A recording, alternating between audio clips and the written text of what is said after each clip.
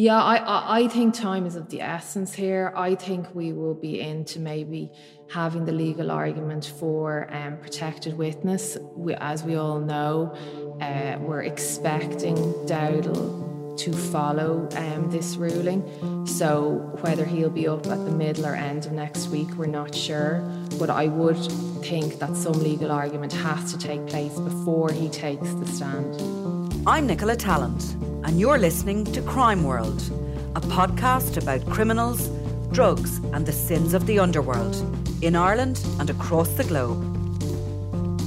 The judges at the Special Criminal Court are set to rule on the admissibility of evidence relating to 10 hours of conversation between murder-accused Gerry the Monk Hutch and ex-Sinn Féin councillor Jonathan Dowdall that were captured by a Garda bugging device on March 7, 2016. The defence, led by Brendan Grehan, Senior Counsel, say almost 8 hours of the contents of the audio recording of the conversations should be thrown out, as Dowdall's Jeep was travelling through Northern Ireland at the time and therefore are illicit fruit.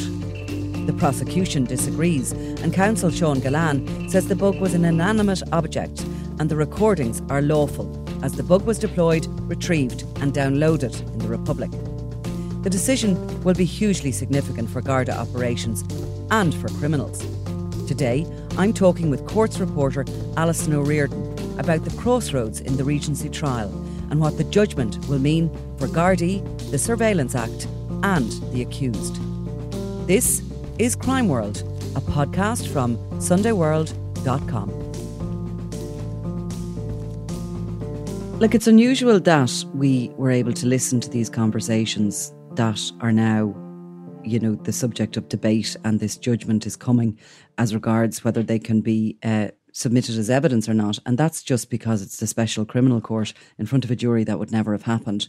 But nonetheless, these conversations that were between Dowdall and Gerry the Monk Hutch, much reported on over the past couple of, certainly the last week, there is an argument, and we're going to find out which way the trial will swing, really, from here on in. I would nearly describe it as a bit of a crossroads. Yeah, so Nicola, we know that nearly 3 weeks ago, the judges at the Special Criminal Court ruled they'd listen to these 10 hours of conversation between Mr Hutch and Dowdall that were captured on the bugging device on March 7th. And that's despite Dowdall's bugged Jeep having been outside of the state during the majority of the recordings. It's actually quite unprecedented to have 10 hours of unguarded conversations between two persons of interest in an investigation. So the defence have objected to the admissibility of almost 8 hours of the contents of that 10-hour audio recording of the conversation. And it's the prosecution's case that these recordings came on the back of Mr Hutch asking Dowdall to arrange a meeting with his provisional Republican contacts to mediate or resolve the Hutch-Kinnan feud due to the threats against the accused family and friends. So that's, I suppose, why they went up north. But the recordings contain some very, I suppose you could say, careless and unwise comments, which listeners, they've heard about in your previous podcasts. But it's the defence core argument, which I'll expand on later, that any material gathered by Gardaí from a bugging device in Dowdall's Jeep when it crosses the border at 3:10 on the M1 at the Carrickdale Hotel in Dundalk, County Louth, until 10:50pm that night when it re-enters the jurisdiction, they're saying it's outside the remit of the Criminal Justice Surveillance Act 2009, and that the state is was operating outside the legal jurisdiction granted by the district court judge under the Act, and that therefore the evidence harvested from, as they term it, that illicit fruit should be excluded from the trial. So you mentioned there just about it's very unusual that this would happen, but about the judges listening to the tapes before they rule. But the non-jury court said it would rule on the extraterritorial issue raised and other arguments once they listened to the 10 hours. And that day, Nicola, has now arrived. The court is ruling tomorrow, Friday, having listened to the 3 days of legal argument from both sides. And the three judges will decide if the recordings are admissible in evidence. If this was a jury trial, the jury would not hear the evidence before the judge ruled on admissibility. But here the court took the unusual step at the request of the prosecution, Mr. Sean Gillan, of hearing the evidence before they rule on its admissibility. This is because, Nicola, they're professional judges who are deemed capable of putting what they've heard out their minds if they exclude the audio or any part of it.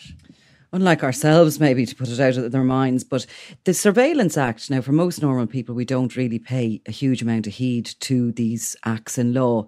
But the fact that it was 2009 means it's quite new. Because, you know, you hear an awful lot of these acts dating back to the 40s and 50s. You know, they might be updated over the years by the Oireachtas, but nonetheless, that is a new act. And there's been a lot of talk about it because a lot of the guards in question, particularly from the National Surveillance Unit, they have been asked, you know, about their careers. Were they operating and working before this act and after this act? It seems to be a very significant thing in this case. But what is this Surveillance Act? And, you know, where does it come in? I suppose the heartbeat of the defence's argument surrounds this Surveillance Act 2009. So the Act was the first piece of legislation to regulate the use of surveillance in the state. And when I say surveillance, I mean electronic devices such as trackers and bugging devices which record conversations secretly, i.e. without the person's consent. So Section 5(9) of the Act, that stipulates, and according to the defence is the critical part of the Act, and it states that an authorisation shall have effect both within the district court district to which the judge is assigned and critically in any other part of the state. And the defence say this is a clear indicator that the Gardaí can only bug conversations within the state. So the Act is intended to be exhaustive in terms of what Gardaí can do by way of surveillance. As before the 2009 Act came into being, this was a totally unregulated system, Nicola, without any form of oversight, and a huge shroud or culture of secrecy surrounded electronic surveillance, and it was never used in evidence in court. So this Surveillance Act enabled or made the fruits of electronic surveillance to be admitted in criminal trials, but also regulated, I suppose, how surveillance could be authorised and conducted. And importantly, the Gardaí now have to apply to a district court judge for permission to deploy a bugging device, but not, interestingly, a tracker device that still can be authorised by a member or an officer, one of the heads in crime and security. That's interesting. And I suppose what we should point out is the reason that it was unregulated as such was prior to that it was largely used in cases involving subversives. And it was seen as if, you know, there was a war in the country basically. And so the police would have been on essentially war footing. And, you know, they were using these trackers and bugging devices in order to police the subversives. But then obviously as time has moved on, it became clear that this sort of evidence is used in courts across the world, bugging trackers, etc. So that's why it was moved into this, you know, under the umbrella of some legislation, and, you know, why that act came into being. And it means for the police that they can actually now put this evidence to the court, whereas before they couldn't. So I suppose essentially we look at maybe what each side have argued, and maybe start with the defence. Brendan Grehan, Senior Counsel, is representing Hutch. What does he say about it? Yes, so Brendan Grehan, he's had, I suppose in his argument, a two-pronged approach. So firstly, as I said, the heartbeat of the defence's complaint is that the state are relying on surveillance that took place outside the jurisdiction in Northern Ireland. They say, as in the defence say, that the state was acting illegally or in contravention of its own act when they continued to use the Garda bugging device after it had travelled north that day. And they say the evidence garnered, or to put it in the lawyer's phrase, the fruits of this poison tree should be inadmissible. So from very early on in the trial, Mr. Grehan was constantly asking witnesses questions whether a tracker was deployed on the Jeep, and eventually the prosecution admitted there was a tracker. And we had all that nonsense, which listeners have heard about records being destroyed, and then they weren't destroyed after all. And then, as the famous biblical phrase goes, what was lost is now found. And we now know the reason defence was doing this is that they wanted to be able to show that Gardaí knew the Jeep was outside the jurisdiction when an audio bug was recording their conversations. And that's how we get to the big argument that the defence have made this week, that the Surveillance Act does not permit Gardaí to conduct surveillance outside the jurisdiction and therefore in Northern Ireland. And they say as a result of the 8 hours of audio from Northern Ireland, it should be excluded in evidence.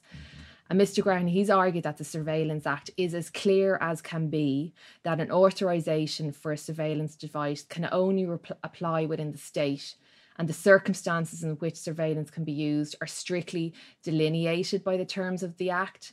He submitted that there's nothing in the Act to suggest a scope beyond the borders of the state, and that the Oireachtas would have legislated for this, in his words, with irresistible clearness, if this had been the case, and it would have expressly and explicitly stated it in the Act. So he said the state has danced around the jurisdiction issue, and that the prosecution were in effect being very coy about that issue. And he argued that a district court judge cannot grant authorisation for a surveillance act that could have an effect outside this jurisdiction, and that the outer limits of what they can authorise under the Act is surveillance in the state. So in effect, he is saying they have no authority to permit surveillance outside the state. And just an interesting point, Nicola, he raised is that he said Gardaí from the Crime and Security Section and the NSU, the National Surveillance Unit, who gave evidence during the trial, he said they'd taken great care to show they don't conduct surveillance outside the state because they know that the Act does not permit them to do so. And in his words, he said, but that is exactly what the court is being asked to permit to be introduced into this case. So its stance is that the state cannot be allowed to benefit from its own illegality, and the fruits of that harvest should be admitted into the trial. So the court, he is saying, cannot ignore the law, and if they sanction such a process, they are in effect abandoning the rule of law. And just one point to point out, he actually relied on a case called Sunny Ida in his submissions to the three-judge court. And Mr. Graham, he talked about the Sunny Ida case, put it forward as an authority, and he said it was one of the first surveillance cases and that it featured a bugging device, and funny enough, in the bedroom of the Regency Hotel. So that's quite ironic considering... it is a very small country we live in. Yeah, definitely. So then, I suppose the other prong to his argument, Nicola, is that the defence are challenging the lawfulness of the authorisation for the bug granted by the district court judge. So they do so on a number of grounds, but the major one is based on an alleged lack of candour in the information provided by the NSU superintendent when he applied for the authorisation. So the defence's contention is that the judge was not given all the information that would have been required for him to make an informed decision, such as the fact that a tracking device on Dowdall's vehicle had already been improved 36 hours earlier to be fitted to the Land Cruiser, and also that the Jeep might be travelling outside the jurisdiction into Northern Ireland. So Mr. Graham said the bugging device was sought to be authorised under, as he put it, a culture of secrecy and with an unintentional lack of candour by the detective superintendent. By lack of candour, which he said later, he said he wasn't inferring any allegation of dishonesty on the part of this detective superintendent, but rather of non-disclosure. And he said there was a huge imbalance of information between the applicant for the authorisation of that bug and the judge, and that is why the judge should have been provided with complete information. And the failure to do this, basically, Nicola, invalidated the authorisation, is what was argued. Yeah, interesting. And, obviously, he's throwing a couple of things in there in regards to just that little bit. He's saying that there is this sort of culture of secrecy that, the detective superintendent wasn't intentionally trying to deceive anybody, but it's just this sort of culture of non-disclosure that exists within that particular unit of crime and security. And he goes back and always did go back to that sort of pre-2009 when there was no warrants needed for any of this. But, the state disagree completely, and Sean Gillan is the senior counsel for the prosecution. So he also has a robust argument that he's put before the court. So what did he say? Yeah, Mr. Gillan, he's saying that the prosecution are not making any extraterritorial claim for Garda surveillance, but argued that the bug was an inanimate object and the recordings made by happenstance as he said it, when it crossed the border are admissible in evidence as long as the device was lawfully deployed, retrieved and downloaded in the Republic, which it was. So the state's contention is that any issue about where the device travelled is a cloud which the defence, he said, has placed over the act. I think he was asked at one stage what his position would be if a car was bugged and it went on a ferry and made its way over to France, and he said his position would be the same. Yes, presiding judge, Justice Tara Burns, she asked Mr. Galan at the end of his submissions, if a bug was placed in a car in this jurisdiction and it travels on a ferry to France, was he saying that once the surveillance device is placed and retrieved lawfully on the car within this jurisdiction, then it does not matter a damn, as she said it, where the vehicle was in the meantime, as long as the bug had been placed in this jurisdiction pursuant to valid authorisation of the district court. And Mr. Galan agreed that that's what he was saying, and it could in fact have been all over Europe.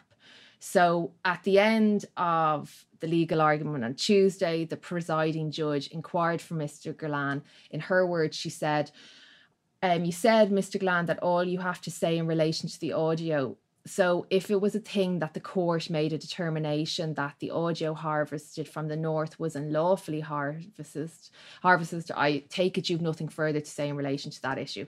So Mr. Galan agreed that that was correct, and he was not proposing to hold back anything in reserve or call further evidence on that issue. And that appears, Nicola, to be a possible reference to the Supreme Court decision in JC on inadvertence, where it appears will not be a feature of this case. So that was where evidence obtained unconstitutionally will be admissible if the prosecution can show breach was due to inadvertence, but he's not going there. I don't totally understand that. Does that mean that if the judge makes a decision that he's not going to come back with more, or just that he's... If evidence was obtained inadvertently, then it would be admissible. Right, I get you. So what is the judgment going to be like? I mean, we're trying to sort of guess what's coming, but there's probably a few different ways this could fall, isn't there? Yeah, I think there's three possible ways that this could fall. So depending on the ruling, all, part or none of the recordings might be allowed into evidence.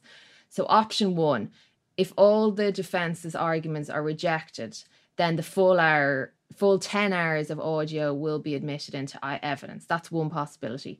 Then option two, if the defence are fully successful in arguing that what happened in Northern Ireland is unlawful and that the fruits of that poison tree extends to when the Jeep came back into this jurisdiction, then all the court will allow in is the first 50 minutes of the journey until it reaches the Carrickdale Hotel in Dundalk.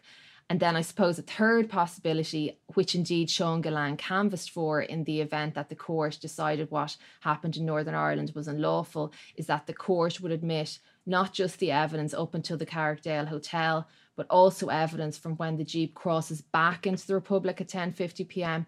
So that gives us, Nicola, approximately 2 hours of conversation out of the 10. Yeah, and there was some significant conversation within that sort of time period when the car was in the south. I mean, we heard it ourselves before, and obviously in the aftermath. I mean, they were, as you say, very unguarded. They'd no idea they were being bugged.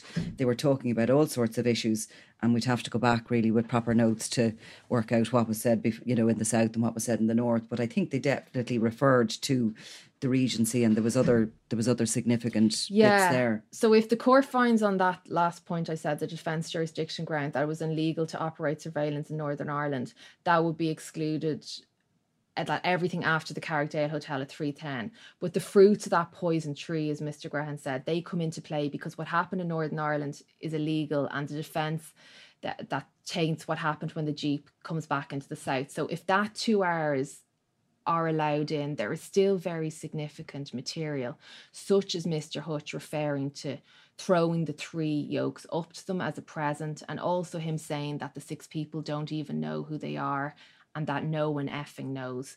So that's apparently referring to the 6 people involved in the Regency. Yeah, and I think in the opening of the case, which is like, the significant bones of it, the prosecution used that sort of aspect of it, the throwing the 3 yolks up to them, and stated that it's the prosecution belief that the yolks were the AK-47s. So, that they opened with that.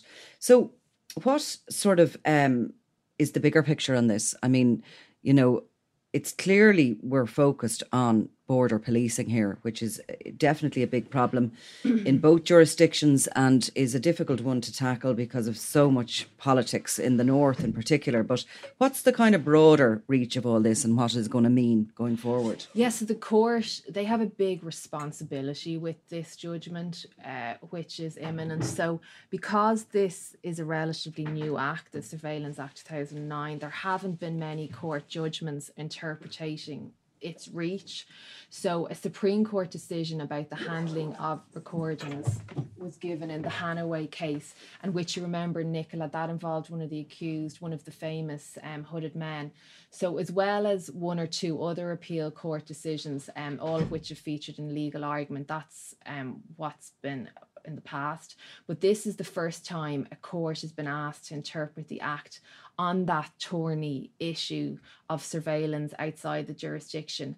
And you would imagine, Nicola, therefore, the court would be very careful in whatever ruling they deliver on this issue because of its future potential effect on other Garda operations, because it will be watched very closely due to its effects on others.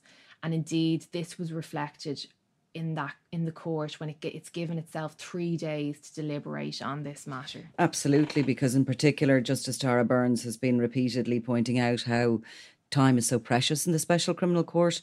It's so difficult to get a trial on.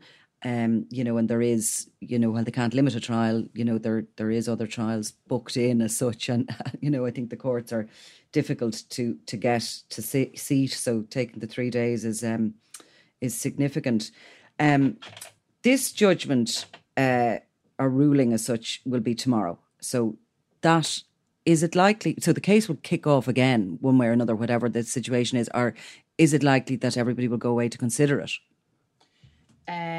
What do you guess? So they're due to deliver their ruling at 11 tomorrow, and I think time is of the essence here. I think we will be into maybe having the legal argument for protected witness. As we all know, we're expecting Dowdall to follow this ruling. So whether he'll be up at the middle or end of next week, we're not sure. But I would think that some legal argument has to take place before he takes the stand. And we covered the Jim Mansfield case where there was a protected witness, Martin Byrne. He gave evidence in that case and was held under cross-examination for four days, or from memory, he was a long time in cross-examination. But before that, there was some arguments and questions asked by the defence about whether he was, how he had signed into the programme and all the rest of that. I mean, the programme itself is another element that, is something that regularly causes some legal argument. Yeah, I suppose the defence are going to be seeing what's he getting out of this, do you know what I mean? And look into if monetary compensate, anything like that. I would say, a few guards and stuff and detectives are going to have to be called, people who took his statement and stuff like that. So, I would say we'll get into it maybe Tuesday, Wednesday, something like that. And that's when all the media and everyone is going to be descending down here, because Dowdall is the other plank of the prosecution case. The tapes are, on the one hand, one plank, but this is a very important part and probably the core of the prosecution's case. Yeah, I mean, he is sort of the other superstar as such in this case, and we'll get a proper picture of how he entered, a place where he went from accused to wanting to give evidence and going to police. We heard a little bit about the timeline of that when he first approached police about going on the witness protection programme or giving evidence, but we'll probably get really good detail of that, and more than likely it'll come in his state of mind, where he was when he gave his statements, etc. All of that will be before. So that'll definitely take a few days, I'd imagine. Yeah, I think it will take a week or so. I don't know. We've seen when Aaron Brady, he gave evidence in his case on the murder of that guard. Yeah. And Brendan Grehan, who was for the state in that case, I think he had him on the stand for at least a week. So who knows? Dowdall could be giving evidence for up to 5 days. We just don't know. I suppose a lot of it depends on this ruling, what is in, what is out, what can be put to Dowdall, do you know? So we'll have to see. It's a guessing game, I suppose, where we are at the moment. Yeah, and we'll know as well, you know, how significant his, you know, how, look, if these tapes aren't allowed, they're a significant part of the prosecution case. So therefore, if they aren't allowed, Dowdall's evidence will be even more significant than it would be if they had the tapes as well. So look, I'll be here next week anyway, and I think everyone will be here I next know, week. yeah, we'll have to get in early. Yeah. Get our coffees. Okay, Alison, thanks a million. No bother. You've been listening to Crime World, a podcast from SundayWorld.com, produced by Ian Mullaney and edited by me, Nicola Tallant. Research assistant is Claude Amini. If you like this show and love true crime, leave us a review, or why not download the free SundayWorld.com app for lots more stories from Ireland and across the globe.